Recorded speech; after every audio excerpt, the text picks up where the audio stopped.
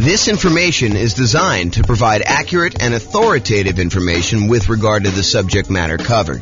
It is offered with the understanding that the presenters are not engaged in rendering legal, accounting, or other professional services.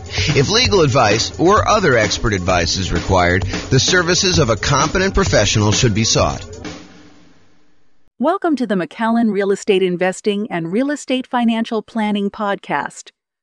Learn all about investing in real estate in McAllen, Texas, with a combination of real estate financial planning and modeling with numbers specific to McAllen, plus syndicated, more generalized recordings of live and pre-recorded real estate investing classes. Not all of them specific to McAllen. Be sure to stay tuned after the podcast for a message from our sponsors. All right. Good morning and welcome, everyone. I am James Orr, and we have a really exciting webinar for this morning. So the title of the webinar is why you still might want to invest in real estate despite high prices and high interest rates and lagging rents. So I've been thinking about this a lot. One of the things we're seeing right now is that over the last few years, especially, real estate prices have gone up very rapidly. But then in order to curb inflation, the Federal Reserve has decided to significantly raise interest rates. And so interest rates are way up on prices that were already very high. And rents are up, but they're lagging behind where the prices and the rents are. So we've got this sort of triad of forces all going against us being able to buy new leveraged properties that would have cash flow. So it is harder than ever to have positive cash flow on rental properties. You know, over the last, well, I guess it's been a year or two, but over the few years or so before I took my sabbatical and decided not to do much, we had a period where interest rates were on a decline, and I kept trying to tell people, look, everything is on sale. Even though prices are up, everything seems to be on sale because interest rates are down. That is not the case anymore. Now real estate prices are up, and maybe they're softening, or maybe they're even going down in your market, but interest rates have gone up so fast and rents are sort of lagging behind. In some cases, rents are sort of softening, and that's going to cause a little bit of a drop there, that it is harder than ever to have cash flow on property. So why might you still want to invest in real estate despite all these issues? And by the way, this is not a new phenomenon. You know, we've heard this song before, this idea that, you know, prices are too high, interest rates are too high, rents are too low, and it's hard to get positive cash flow. I'm a kind of a collector of old real estate investing books. And if you go read books from 80s, 90s, 2000s, it's all the same stuff. Can't get properties to cash flow. Here's the solution to get properties that will cash flow for you. And so I want to talk today about how to kind of overcome some of these strategies and why you might want to still consider investing in real estate. And I've got some interesting new things. And I'm going to try to keep it relatively short because I probably could talk about this stuff all day. In fact, there's a couple of points in here where I mentioned, you know, I probably should do like a full class just on this one little topic. So we'll kind of get there. So cash flow as a goal. So many real estate investors are focused on cash flow because of how you think about what it means to be financially independent. If you think about the three inputs that determine whether or not you're financially independent or not, it's these three things. Number one, passive income from things like Social Security, pensions, if you happen to be lucky enough to have a pension, or if you buy an insurance product called an annuity, which is basically you pay a lump sum. Sometimes you pay it monthly over a period of time before you actually receive it. But in most cases, you pay a lump sum. And then in exchange for that lump sum, the insurance company will pay you out a certain dollar amount, usually per month, until you die. There's some exceptions and variations on that fee, but the idea is you give them $100,000 and they give you, I don't know, whatever it is, 3% per year. So it's sort of like you're betting that you're going to outlive what you could have done yourself if you'd taken that same money, invested somewhere else by having the insurance company invest that. And so you give them $100K, and if you die early, then that's how they're able to pay out. Some people longer and some people shorter. So anyway, number one, passive income from Social Security, pensions, or annuities. Didn't mean to go off on a tangent on annuities. This was not intended to be an annuities class. Number two, net cash flow from rentals. And this is the one where I think a lot of real estate investors focus on cash flow. They're cash flow, cash flow, cash flow. I want to be able to be financially independent. And the way you do that is you have enough cash flow coming in for your rentals to be able to be financially independent. Yeah, that is one way to do it. The third way is a yearly safe withdrawal rate, a percentage of your assets that you have invested somewhere else that you can safely pull out, usually from the return, although you can dip into principal in some cases, on some type of invested assets, usually stocks, bonds, commodities.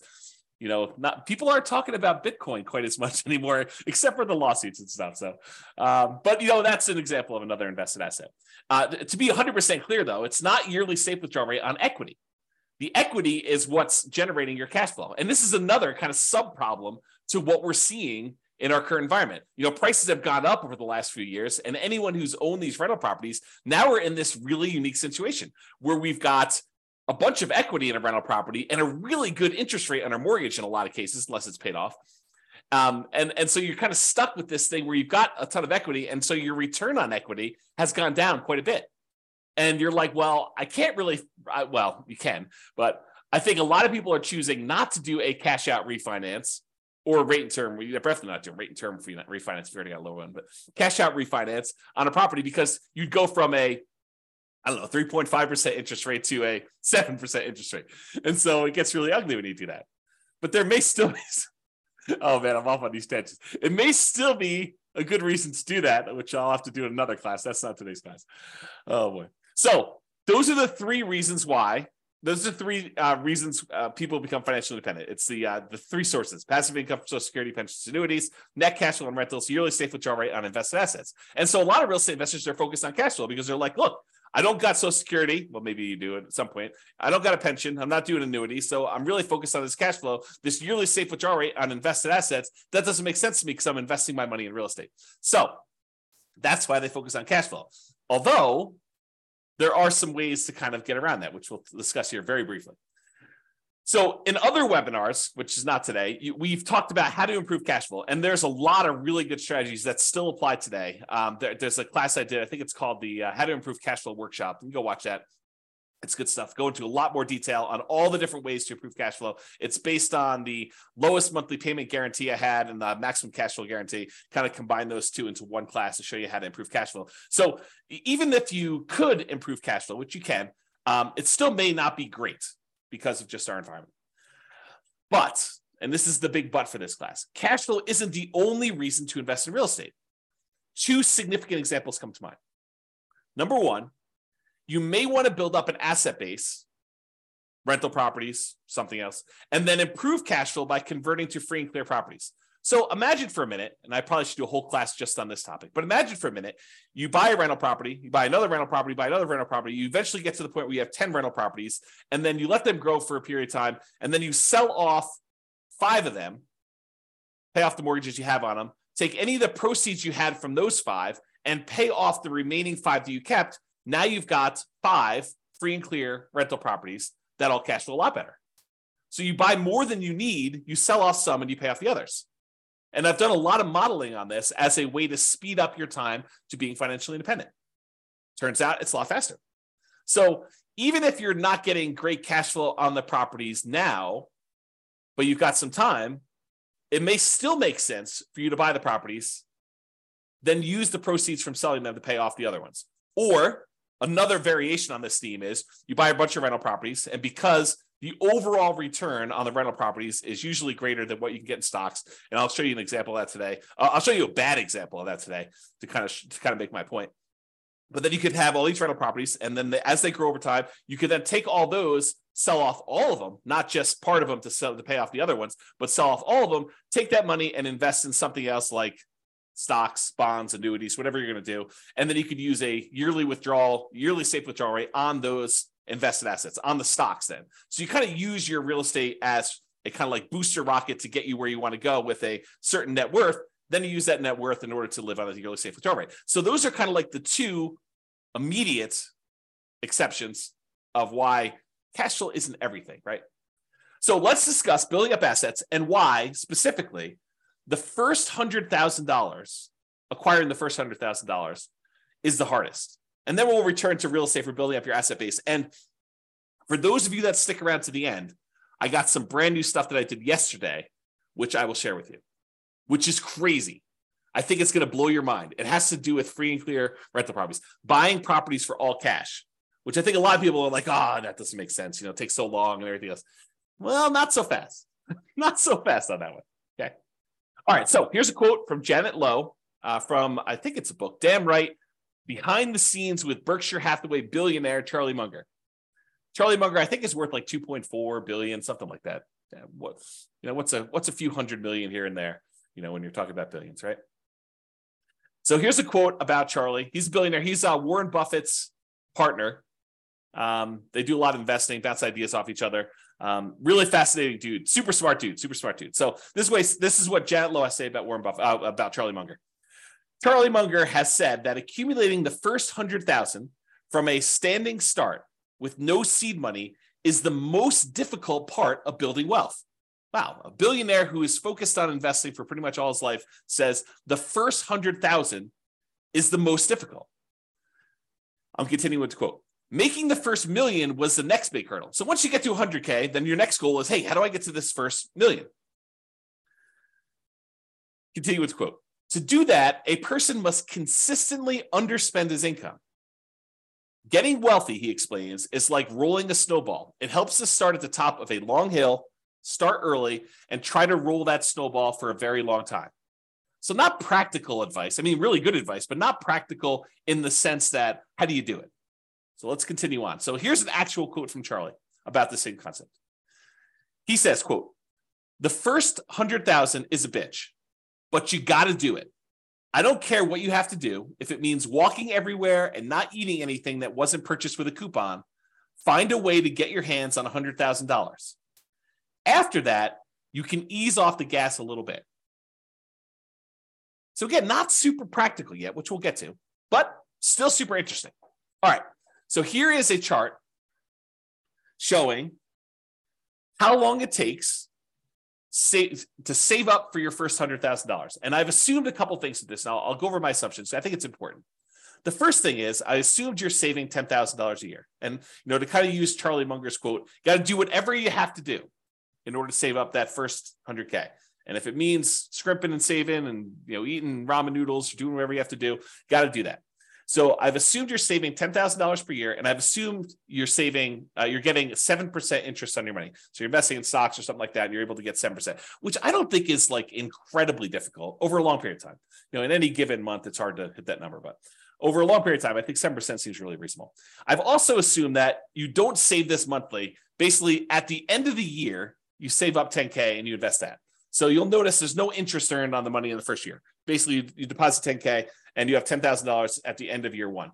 Then at the end of year two, you earn interest that's 7% on that first $10,000, and you invested another $10,000 at the end of year two. So at the end of year two, you have $20,700. $700 was interest on the first 10K, but you added another 10K. So $20,700 at the end of year two. And each year, each year your money grows until eventually, after 7.84 years, a long time, you get to $100,000. And you're thinking to yourself, incorrectly, I might add, but you're thinking to yourself, 7.84 years to get to $100,000, it's going to take me, 10 times that, 7.84 times 10, almost 80 years to get to $1 million. And I don't have 80 years.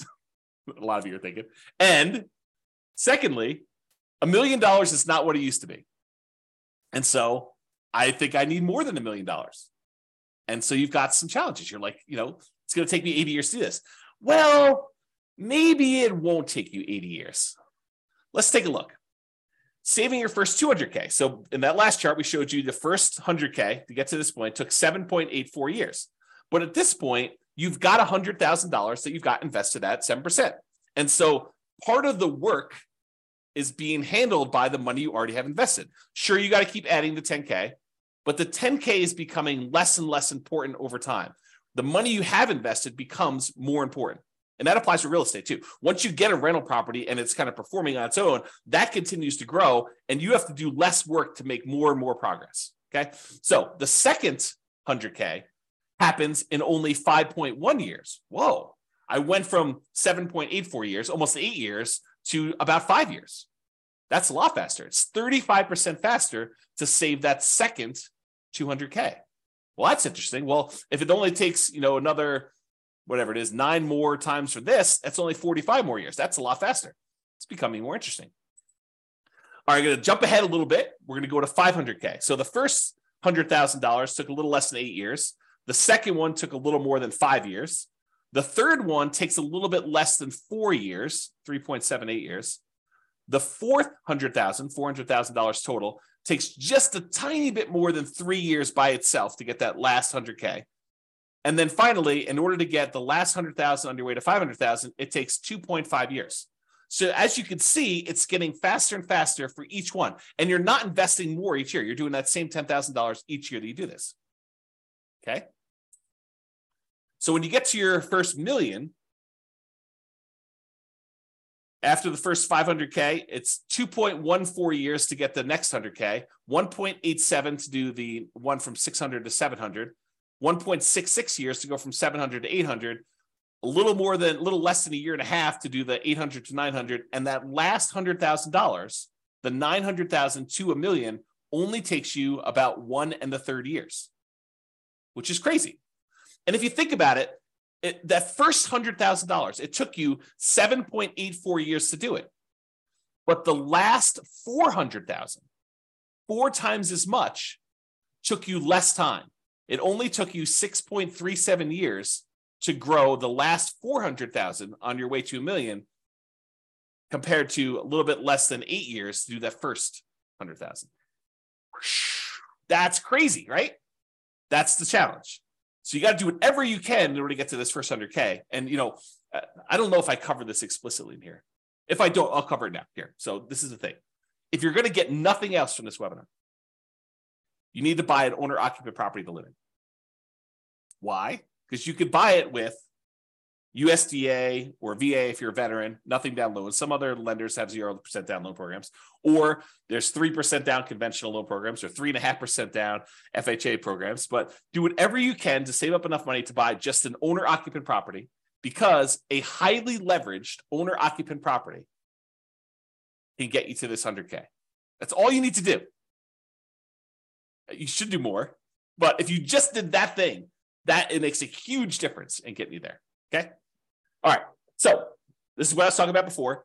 Saving up your first million. It takes you 25% of the total time it would have saved you to make a million just to earn that first $100,000. Almost 25.5% of your total time to get to $1 million is the first 100,000. It takes you about 74.5% of the time, or about 3/4 of the time, to earn the next 900,000. If you think about it this way, it takes you 25.5% of time to earn that first 100,000, 16.6% of time to earn the second 100,000, and then a little bit more than half the time, 57.9, in order to earn 800,000. So it gets crazy to think about how much effort goes into that first bunch, and then how much effort goes into this next one. And the same applies if you're like, okay, I'm already at 100,000, James. You're kind of talking below my level. This same thing applies to millions. So it takes you 25.5% of the time to earn the first million, although it's actually probably a little bit different than that. Still the same idea, though. And then it takes you about 75% of the time to earn the next 10 million. Okay? All right. So this just breaks down the total amount of time. In this particular example, it took you 30.73 years if you put $10,000 away and you're only earning 7% per year in order to get a full $1 million. And it breaks down how much as a percentage of time it took to do each one. By the time you get to that last million, it's only 4.4% of your time to earn that last $100,000. Super interesting. Okay, so here's the difference. Remember before we talked about if you're saving $10,000 per year? That's these numbers. And this goes from $100,000 increments all the way up to $1 million. And so if you're saving $10,000 a year, it took you 30.7 years at 7% interest rate in order to generate that $1 million. However, if you save $15,000 a year, it takes you 25.6 years. If you're only able to save $5,000 a year, it'll take you 40 years. If you're only able to save $200 a month, it'll take you 50.4 years. If you're only able to save $100 per month, it'll take you 60.3 years. So it shows you how over time this does this. Okay, so you can kind of look at that chart if you want to. Take a screenshot if you want to. Okay. Now, the interest rate you earn on your way to this $1 million, earning $100,000, that kind of thing, the interest rate you earn matters. So if you were only earning 1% on your money, not 7%, it takes you a lot longer to build up to that $1 million, which is right here. Okay. If you earn 10%, it's shorter, but it's not significantly different. So that first 100K, it took you 7.84 years at 7%. If you earn 10%, it's only 7.27. And the reason why is most of the effort is from you putting in that money. It's not the money. Later on, the interest rate matters more because you have more money invested. And so the interest rate impacts a larger portion of the amount that's getting you there. Okay. So you look at that. And you'll notice here that I only go to 12%. But leveraged real estate's probably not 7% per year. And it's probably higher than that 12%. Now, it could be less, depending on which property you pick. It's not like this is automatic and a give me. But it's usually higher than 7% when you account for all the different areas of return when you buy real estate, not just cash flow. We're not talking about 7% cash on cash return. We're not talking about getting 7% cash flow on the amount you had invested. We're talking about the overall return you get from the tendency for properties to increase over time from inflation, which we often call appreciation. Properties going up in value over a very long period of time, like any given month, like this next year, property values can decline. In the next 5 years, property values can decline. But over a very long period of time, typically what happens to property values is they go up with inflation. It costs more to build the properties. It costs more in labor to build the properties. And so what tends to happen is property values overall as a whole tend to go up with inflation over time. Okay. Sometimes a little faster, sometimes a little slower. Sometimes they have significant uptrends over like the last few years. Sometimes they have significant downtrends like we did in 2008, 2009, that kind of period. Okay. But overall, long period of time, properties tend to appreciate over time. So that's one area. Cash flow, which we talked about, which, right now might actually even be negative. Depending on what market you're in, you might actually see negative cash flow. If you put down 5%, put down 20% in a property, the more you put down, the more likely you are to have positive cash flow on a property. If you bought a property free and clear without a mortgage at all, you're very likely to have positive cash flow on that rental property. If you put down more, if you put down less, you're more and more likely to have negative cash flow. Plus the return you get from paying down the loan on the property. Part of the monthly payment you make on a normal amortizing loan, 15-year loan, 30-year loan, 40-year loan, any of those amortizing loans that pay themselves off over a certain period of time, like a 15-year loan pays itself off over 15 years, 30-year loan pays itself off over 30 years. But I actually have a typo here. I need to make a correction. It says department pay down instead of debt pay down. Make a note. So debt pay down, the return you get from paying down a loan, that little amount of money in the beginning that pays down how much you owe, the principal on the loan, that increases over time. And the amount you make from that is also a return. Plus, when you have a rental property, not properties that you own, you live in, but if you have a rental property, you get a tax benefit of depreciation. And man, I got to do some whole classes on depreciation because this is a tool that becomes very important in a market like now, where we have these high prices, high interest rates, lagging rents, and we're looking for deal alchemy, where we can kind of manipulate the return quadrants in order to get properties and have them overall cash flow less. So I need to do a whole class on depreciation, bonus depreciation, accelerated depreciation, things of that nature. But anyway, I digress. Oh boy. Really, this idea of depreciation, it's tax benefits the government gives you for owning rental property. And you are required to take it. If you don't take it, they assume you did. And so there's no reason not to take it. So you have this depreciation benefit for doing that. So the overall return from appreciation, the tendency for property values to increase over time, cash flow, after all your expenses on a property, what you net, debt pay down, paying down the loan on the property, and then the tax benefits from depreciation, which I like to call cash flow from depreciation, because it shows up either in less taxes from your paycheck, or at the end of the year, you get a big chunk back. Okay, so it's cash flow from depreciation. So those areas of return on leveraged properties, it tends to be higher than 7%. So if it's higher than 7%, that could be advantageous for you. And this is especially true if you acquire an owner-occupant property, one that you live in, as a primary residence with little or nothing down. So you go buy a property with a USDA or VA loan, you get nothing down on that, or you put a 3% down on a conventional loan, or 3.5% down on an FHA loan, or 5% down on a conventional loan, and you're able to buy a property that is highly leveraged. The returns from appreciation, debt pay down, depreciation, if you convert it to a rental after a period of time, those are all usually really, really good. The cash flow may be ugly because you got very little into the deal. And so you're looking at the overall return. And if you convert that property after living there for a year or two or whatever it is, and you convert that property to a rental property, what we normally call the nomad real estate investing strategy. You buy a property with little or nothing down, you live there for at least a year, and you convert to a rental. If you kind of do that strategy, that could be very effective. Even in today's market, even with really, really negative cash flow. Because you got to look at, what's my alternative? I did a class once, it was called, Is Nomad Dead? We had seen this big run up in prices, and everyone thought, there are no deals. I can't get the deals I was getting, 4 years ago, and how bad the real estate market was and everything. I was like, okay, let's do a whole class and see if Nomad is dead. And so I did a whole bunch of analysis, and I'll give you the 30-second version of this 2-hour class, because there's a lot of detail in the class, but here's the 30-second version. You calculate out whatever the return it is that you can get on the property that's sitting right in front of you. You find the best deal that you can in the marketplace right now. What's the best I could do? And you look at the return that you would get on that particular property. And you say, okay, it's whatever it is, 22%.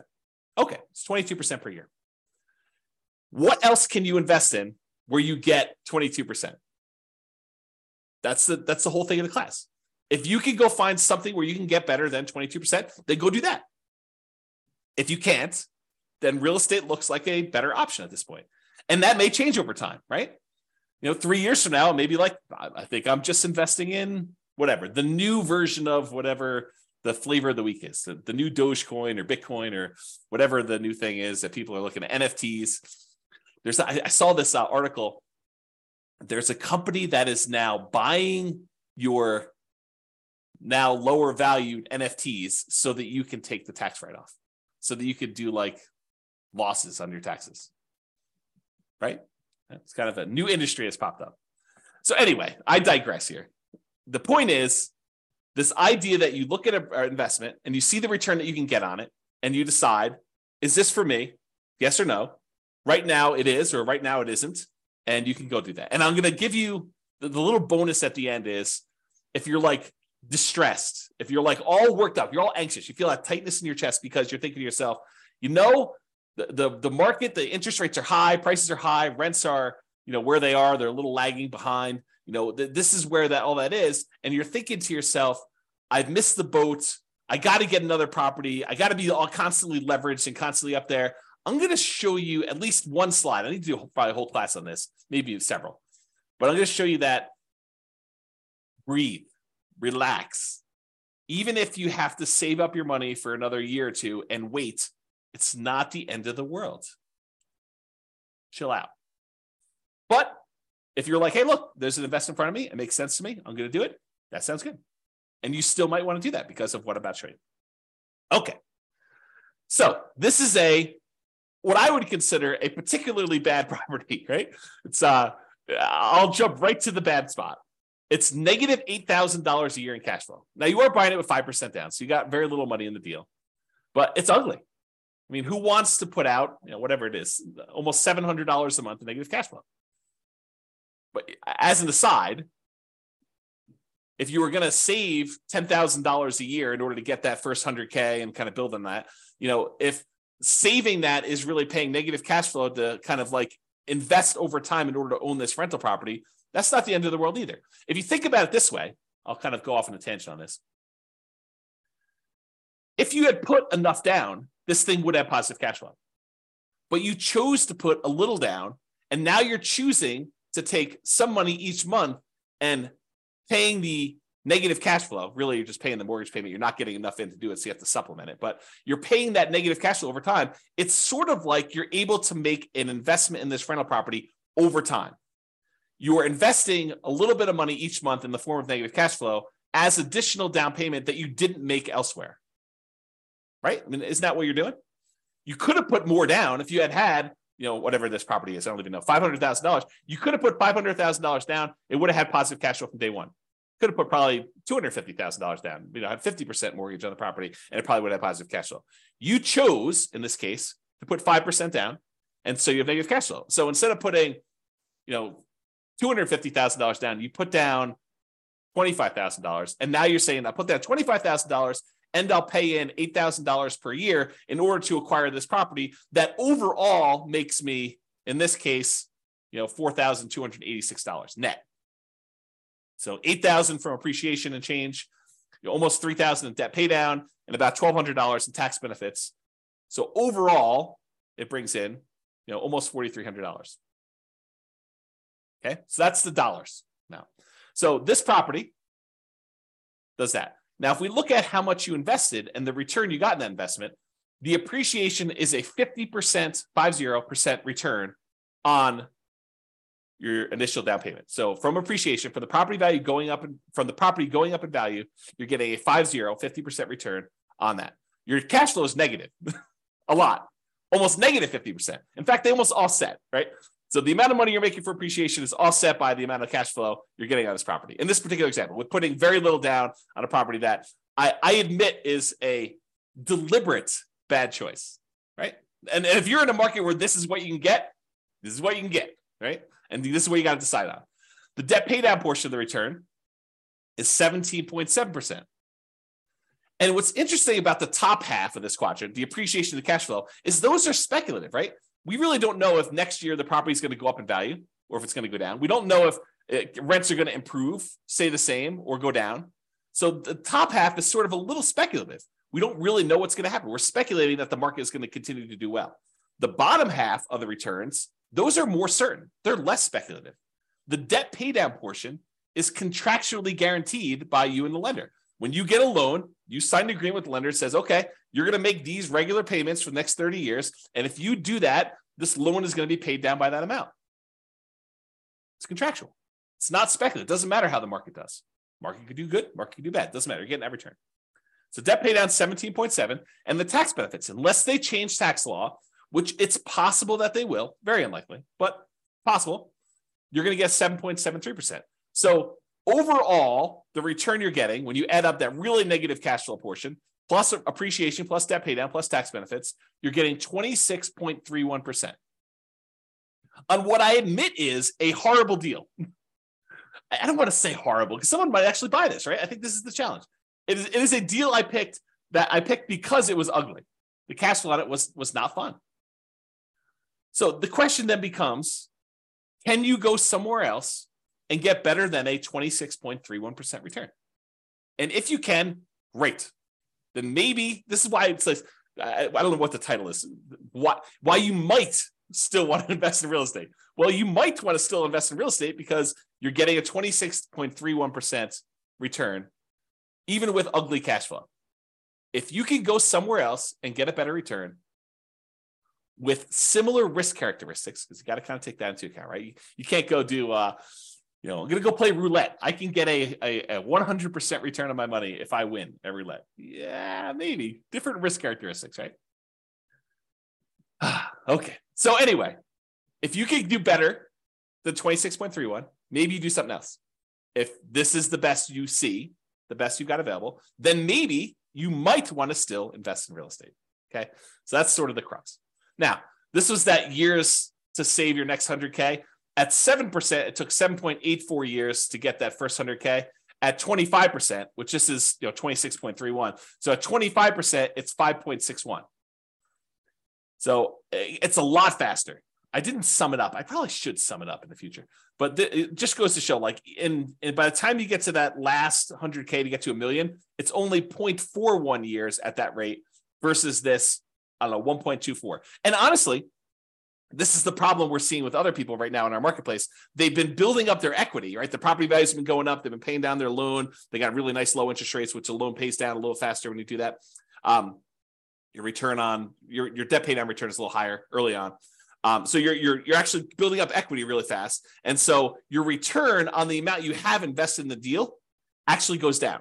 So the overall return we see as we own rental properties longer and longer and longer actually goes down till eventually when you pay off the property and you get rid of your depreciation benefit, eventually it approaches cap rate plus your unleveraged appreciation rate. If your property's going up 3% a year, which is what I use for the appreciation rate assumption, by the way. Some people are like, James, you get 50% return from appreciation. James says that he's getting 50% appreciation. No, I didn't say I'm getting 50% appreciation. I'm getting 3% appreciation, which seems very reasonable over a long period of time, especially considering the last few years. But 3% over a long period of time, it turns out the return from getting 3% appreciation is 50% when you only put 5% down and you have 1% in closing costs. Okay. I got distracted. I don't know where it was, but the idea here is you've got this good return that you're seeing and it gets you there a lot faster. Oh man, to be spacey. Okay, here we go. All right, so grow your assets net worth. So even with negative cash flow, significant negative cash flow, really ugly cash flow, and even modest depreciation, that 3% per year, and the debt pay down from, in this case, putting 5% down the loan, debt pay down is pretty good. And the tax benefits of owning a rental property, that depreciation benefit, you might be able to get a significantly higher return than you could in something else. Whatever it is you decide you're looking at, stocks, bonds, crypto, NFTs, whatever you're doing. So you could use this return to grow your net worth, buy rental properties over time, get this higher return, 25%. Then one of two options. This is just kind of like two things to think about. Number one, and we talked about these earlier, sell some of the rentals to pay off the remaining ones with the net proceeds. The idea is you buy 10 rentals or whatever number makes sense for you. Then over a period of time, when you get closer to the point where you need to convert that money in order to be much more cash flow heavy, to be able to support yourself and be financially independent, you sell off 1, 2, 3, 4, 5, 6, whatever number it is to pay off the other ones that you still have. And then you have really, really good cash flow, free and clear properties on those. You kind of go from afterburners with leverage to completely unleveraged, owning those rental properties to do that. So, and by the way, I'm talking about net. When I do my analysis, I'm talking about net proceeds. Don't think to yourself, oh, the property's worth 500, I owe 350, so I have $150,000 in equity. No. That is not how that math works. If you go sell a property for 500 and you owe 350, you're not walking away with $150,000. It's net after real estate commissions. If you're going to sell it with a real estate agent, if you're going to sell by owning, maybe they'll save some of that in exchange for doing your own work. Your share of closing costs, not all closing costs are yours. Some of them are the buyers. And it's negotiable who pays a lot of those. Your capital gains taxes. So whatever the value of the property went up from where you bought it, you have capital gains taxes on those. And the government gives you this great benefit of depreciation, but there's this thing called depreciation recapture, which means the money that you got from depreciation, now the government says when you go and sell a property, you need to pay back a certain amount of that in a tax called depreciation recapture tax. So a combination of all those expenses need to be taken out. So what you thought was $150,000 in equity might be, depending on what happened and everything else, $75,000 or $100,000 or whatever it is. So it could be a significant bite out of that. So I'm talking about taking all the properties you have, selling off some of them, paying all those fees I just talked about, or eliminating them or deferring them. You could defer some of them with 1031 exchanges and stuff, although you wouldn't be able to pay off the properties with a 1031 exchange. I digress. We'll talk about that another day. But you could take all that proceeds, pay off the other properties, and then have some free clear properties to do that. Okay. So you use these higher returns you're getting on this leveraged rental properties, and then you use that in order to pay off some of the other ones.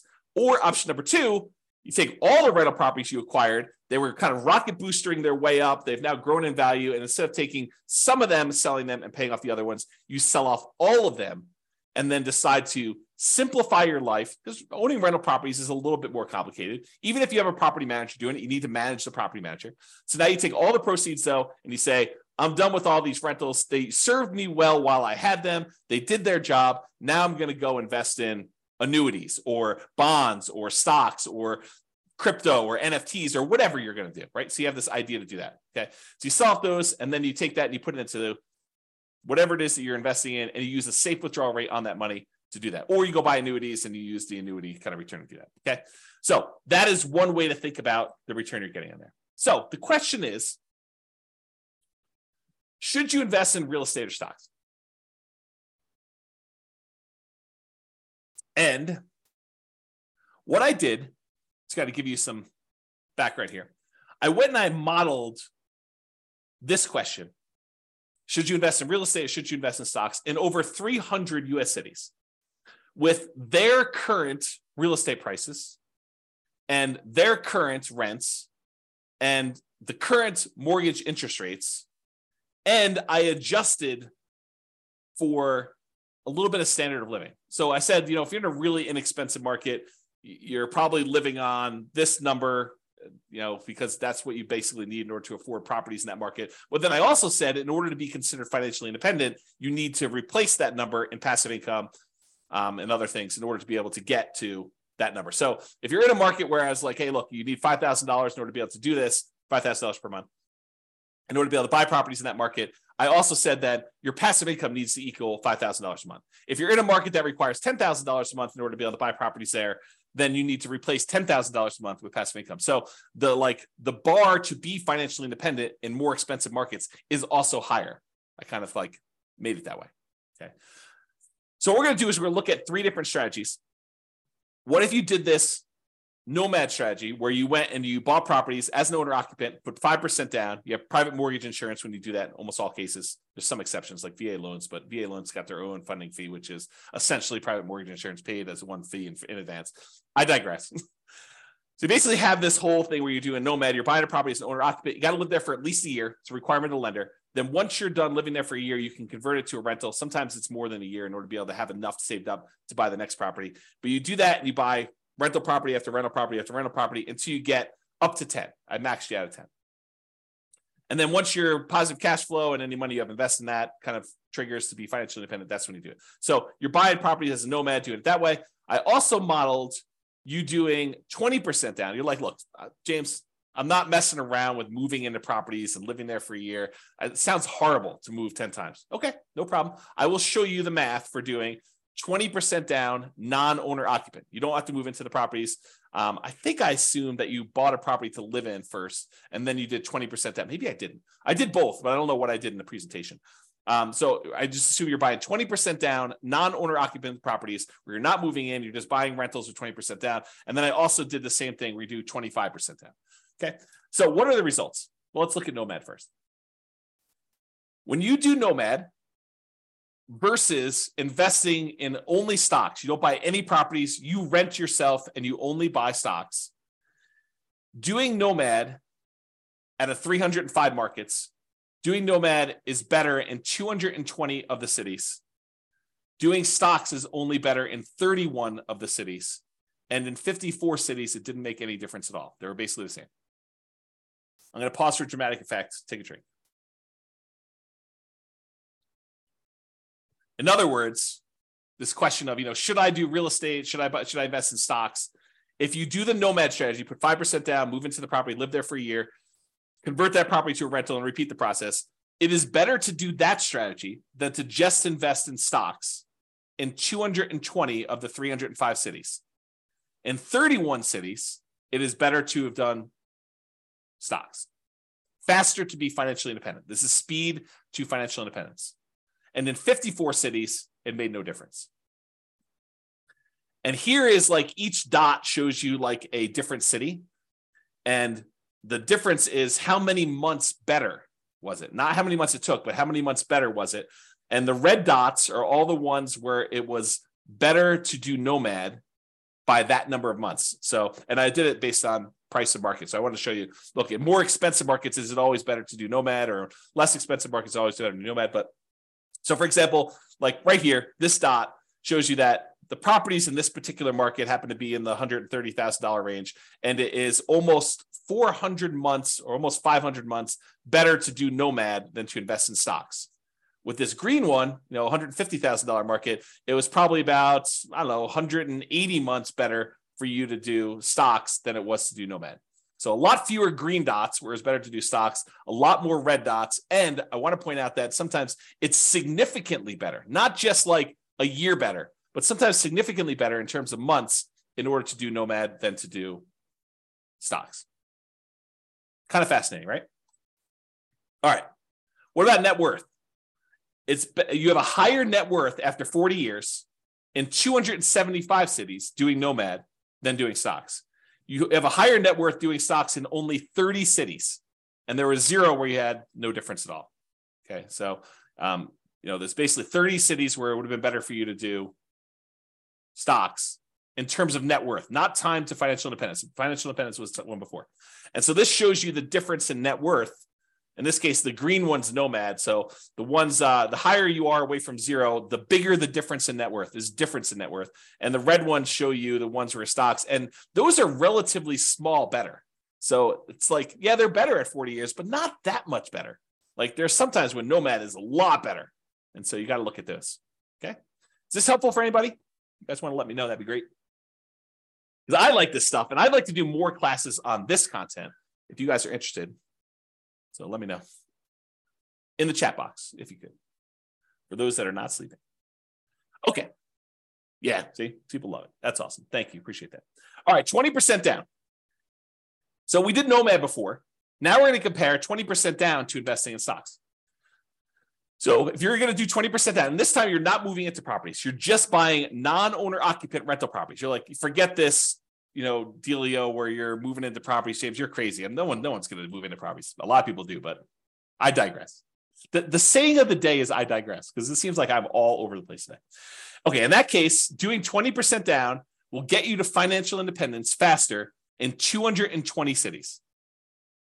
It'll get you faster doing just stocks and not doing 20% down rentals in 28 cities. And in 57 cities, it doesn't matter. Okay. And here's how much better getting to financial independence. This is number of months better.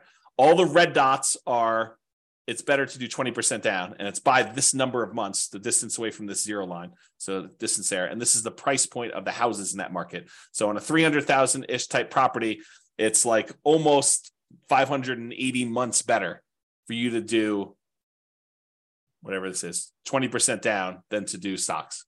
And here's some green ones to show you the ones where it's better to do stocks than it is to do 20% down rentals. So the overwhelming majority of the time it does this. And and this sort of reminds me, you hear people speak with authority, different real estate forums, online, at real estate investor clubs, wherever you talk to real estate investors. You hear them speak with authority. You always need to do this. It's always better to do rental properties. It's always better to do stocks. It's always better to do whatever. It's much more nuanced than you think, right? I'm showing you that. I'm showing you the data. And could my assumptions be wrong? Absolutely. No doubt. I am not infallible. I do my best to try to make sure my data is accurate. And you can drill down and look at any city, right? Like I've had, in order to be able to show you this chart, I had to do the analysis for 305 cities. Now, this is just me aggregating all the individual analysis and showing you what's going on. So this just goes to show you that you need to do your homework. And if you're in one of these cities, then maybe real estate isn't as good as investing in stocks, right? If you're in any of these cities, though, it turns out it's better. And maybe the assumptions, is it possible? This is like where I just throw everybody under the bus.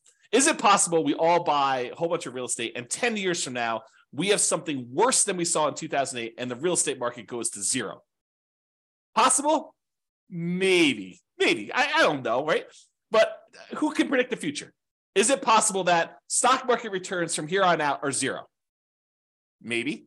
Is it possible stock market returns from here on out are 30% a year? In which case it probably crushes real estate. Is that possible? Sure. I mean, we don't know. We don't know the future. No one can predict that. But I'm showing you based on some very reasonable assumptions. So I show you all my assumptions. You can go look at it, go dig into the city and look. Anyway, I digress. That is the saying of the day. So a lot faster for doing 20% down in a lot of cities, a little slower in others. Higher net worth. You have a higher net worth putting 20% down in 275 cities. You have a higher net worth investing only in stocks in 30 cities, higher than investing 20%. Okay, so 275 to 30. And then here's the net worth difference. Again, there's a lot sometimes with a very significant big difference, a lot of them with little difference, but sometimes it's a really significant difference if you invest in 20% down rentals versus doing that. And one other thing I'll add, when we talked about Nomad, you had to do it in your local marketplace, right? Because you're moving into the properties, you're owner occupying. So if you happen to be in, I don't know, pick any really expensive California city, you have to do it in that marketplace because you're moving in. When you do this 20% down plan and you happen to be in a market where buying properties even with 20% down has really ugly cash flow, you can choose to pick another market. You can go pick a market that has historically better cash flow because you're not living in the properties. So you could be living in Los Angeles and decide I'm going to invest in Atlanta, right? As just an example. And I didn't model that, right? I modeled it forcing you to invest in your local market with those properties. So you maybe even these red ones, you could say, I happen to live in Los Angeles. Real estate historically has not cash flowed very well here. Maybe the overall return's better, but it has a cash flow here. Why don't I go pick a market that is better historically? And who knows what will happen in the future. So you could do that. So there's even more to this. There's even more nuance flavor to this. Okay.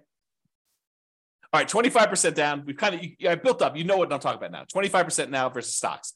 25% down is better in 228 cities. Investing in stocks would have been better in 26 cities, and in 51 cities, it didn't matter. And this is time to financial independence. So it would have been faster to be financially independent if you put 25% down, bought non-owner occupant rentals in 228 cities. It would have been faster for you to be financially independent if you invested in stocks in 26 cities, and 51, it didn't matter.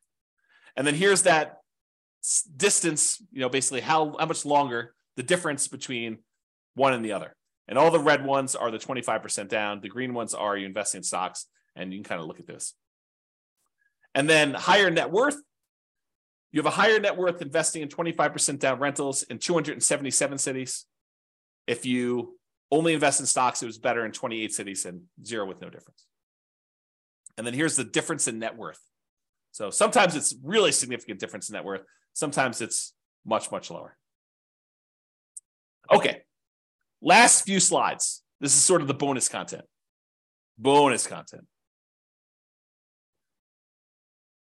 All right. Claudia said, happy to see you again. Very good information. Awesome. Thank you. Good to see you. All right, cool. Buy rentals for cash.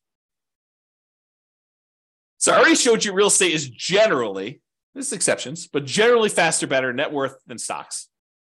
Generally faster and also better net worth, because we looked at both those, speed to financial independence and also size of net worth, right? Than stocks. But here's the issue, right? As stated at the beginning of this webinar, prices are way up, interest rates are way up, rents are lagging. So one way to deal with high interest rates is to opt out. And by opt out, I mean don't use mortgages. You got really, really high, ugly mortgages, interest rates. You could say, something, I'm going to pass. I'm just not going to do mortgages. So what that would be is buying properties free and clear. Some people, and I put this in italics, believe that you need to be leveraged with mortgages. Like it's silly to invest in real estate without mortgages to get the benefits of rental properties. And your returns, appreciation, debt pay down, which debt pay down would be 0 if you didn't have mortgage on it, depreciation, those returns get amplified, as does cash flow in whichever direction you are doing, either amplify negative or amplify positive as far as terms of percentage. But they get amplified when you're leveraged. And so you could see their case. I'd rather earn whatever it is, 30, 40% of my money. But sometimes real estate is just a better return, even unleveraged. You get depreciation, you get unleveraged cash flow, and you get appreciation, unleveraged. And the combination of what your cap rate is, which is basically your cash flow if you own a free and clear property, what your cap rate is, plus your appreciation, plus that tax benefit, is better than what you get investing in stocks. And in those cases, maybe it still makes sense to invest in real estate. So I probably need to do an entire class on this, but just a little bonus for you. So this is sort of the framework for which scenarios we need to run. So we need to do a scenario where you do buy an owner occupant property to live in, and one where you say, I'm going to forego buying an owner occupant property to live in, and I just rent myself. So you've got 2 different groups. And then in each one of those, you need to decide how you're going to invest, whether you're going to do the nomad strategy and keep buying owner occupant properties and converting them to rentals, or if you're going to do, which I guess doesn't apply if you're renting, but that's the exception. You're going to do nomad, you're going to do that. Or if you're going to buy an owner-occupant property or not buy an owner-occupant property and buy 20% down rentals for the rest of the time, or 25% down rentals for the rest of the time, or pay all cash and not get any mortgages at all and just buy investment properties without mortgages at all, okay? So those are sort of like the options, right? You either buy an owner-occupant or you rent, and then whether you're going to do nomad or 20% down to acquire the rentals or 25% down, or you're going to pay all cash. So that's sort of the framework. I'm not covering all of these in this class, okay? I did I think a couple slides. Oops. Okay. So what I'm going to talk about now is I'm just going to do this is much less detail than I did in the previous ones. And I probably need to do like full classes on this. So here it is though. Nomad versus owner-occupant, so buy an owner-occupant property, then do 9 all-cash rentals. So we're either going to buy an owner-occupant property, live there for a year, convert it to a rental, repeat that process until we get up to 10 rentals, or completely alternative, we're going to say we're going to buy an owner-occupant property 5% down, then we're going to save up our money until we have enough to buy a property free and clear without a mortgage at all. And once we get that property, then we're going to save up and buy another property, but the property we bought has really good cash flow because we don't have a mortgage on it, okay? So in the baseline nomad model, where we just did nomad, 70 of them in 70 of the cities never quite achieved financial independence. They may have been really close. They may have been at like 90% of the way there to do it, but they never achieved financial independence in 60 years. So I set the timer. I said, look, we're going to model this for 60 years in the future. So it's possible 61 years they actually achieve financial independence. I didn't go out past 60, so I don't know. But at the point where that happened, 70 of these cities did not quite achieve financial independence. They may have been really close. They may have been really far away. We have to go look at that individually to see that. But in that case, 70 of them did it. However, if you did that, you buy an owner-occupant property, then you go and save up and buy 9 free and clear properties without mortgages at all. Only 39 of those never achieved financial independence. So it was more effective for you to do this, buy an owner-occupant property, then save up your money and buy a free and clear rental property in 39. It was more effective to do that. Difference between 70 never achieving financial independence versus 39. So more of them achieve financial independence by doing that strategy, which I think blows people's minds. They're like, this is crazy. You're saying that more often you see people be financially independent by doing this free and clear model versus doing highly leveraged real estate? Yep, in that particular case, that's true. Okay, there were 39 where both never achieved financial independence, regardless which scenario they did. So basically the 39 where you never achieve financial independence with this all cash thing, I'm pretty sure those are the same 39 because they probably didn't achieve financial independence when you did nomad either. Okay, moving on. When you own or occupy, then you do 9 all cash rentals. On average, it achieves financial independence almost 2 years faster. What? Say that again, James. What'd you say? I just said that if you do the model where you buy an owner-occupant property and then you save up and you buy free and clear rentals, that on average, when the average of all 305 cities, on average, it's 2 years faster, 24 months faster for you to do that to be financially independent than to do the nomad baseline. 2 years faster to actually do free and clear? Yeah. Now, there are some where free and clear is where the nomad's faster. And there's some where the free and clear is faster. But on average, it's 2 years faster. Craziness. On median's the middlemost number. It's 35 months faster, almost 3 years faster. That's the middlemost number. Now, there is a lot more to this story. There's no way I could do this justice in just this one class. I'll do more classes on this in the future, provided you tell me you want them. If you say, James, this sucks. I don't want to do any more of these. But if you tell me, look, this is super interesting, I do want more of this, then let me know, and I will plan on doing more classes. I could do a deep dive just into this one scenario, talk about the assumptions, talk about kind of outliers, how this works. We look at different cities. Okay. So yeah, Nick's like, yeah, please. That's awesome.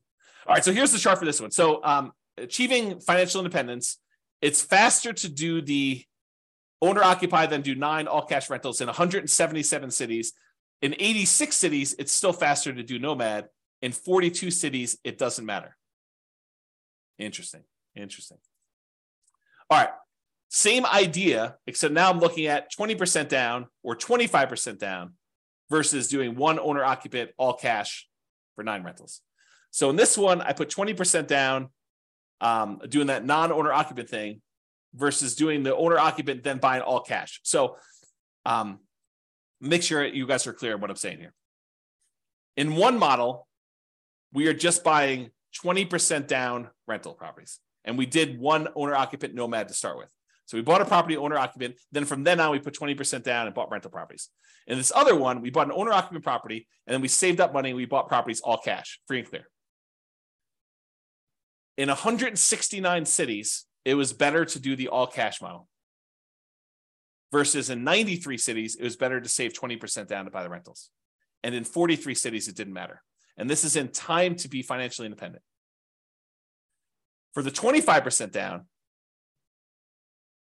with 25% down in 164 cities, it was better to do free and clear, to pay all cash for properties. It was better to do 25% down in 96 cities, and it made no difference at all in 45 cities. Craziness. All right. Look at that, just on time. Any final questions? Was that helpful for you guys? Did it sort of answer your question as, why might I still want to invest in real estate despite high prices, high interest rates, lagging rents? That was the intent. Kind of give you an expanded view of some more subtlety and nuance to this whole real estate investing question. Cash flow is not everything, and it's not the only approach. Leverage property cash flow. Is that helpful? Any final questions before I let you guys go? No questions? Oh, wait, one question. Awesome. You're very, very welcome. Yes, excellent content. You're very welcome, Nick. All right, guys, that's all I got for you. Have a great day. I am doing a class tomorrow, so if you want to log in for that, it's on cap rates. So anyway, I will talk to you all soon. Bye-bye for now. With home prices up, mortgage interest rates up, and rents up, but not quite enough to counteract the higher prices and interest rates, cash flow on rental properties in McAllen is harder than ever. Book a call with the Real Estate Financial Planner to apply our proprietary 88 strategies to improve cash flow on your rentals. See the show notes for a link to schedule your call and improve your cash flow today. If you're a real estate agent, lender, or professional in McAllen that wants to help our real estate investor listeners, consider reaching out to learn about collaboration opportunities with this podcast. We'd love to add more value to our listeners by having you assist our investors buy, sell, and finance their real estate investments. See the show notes to schedule a call to discuss collaboration opportunities.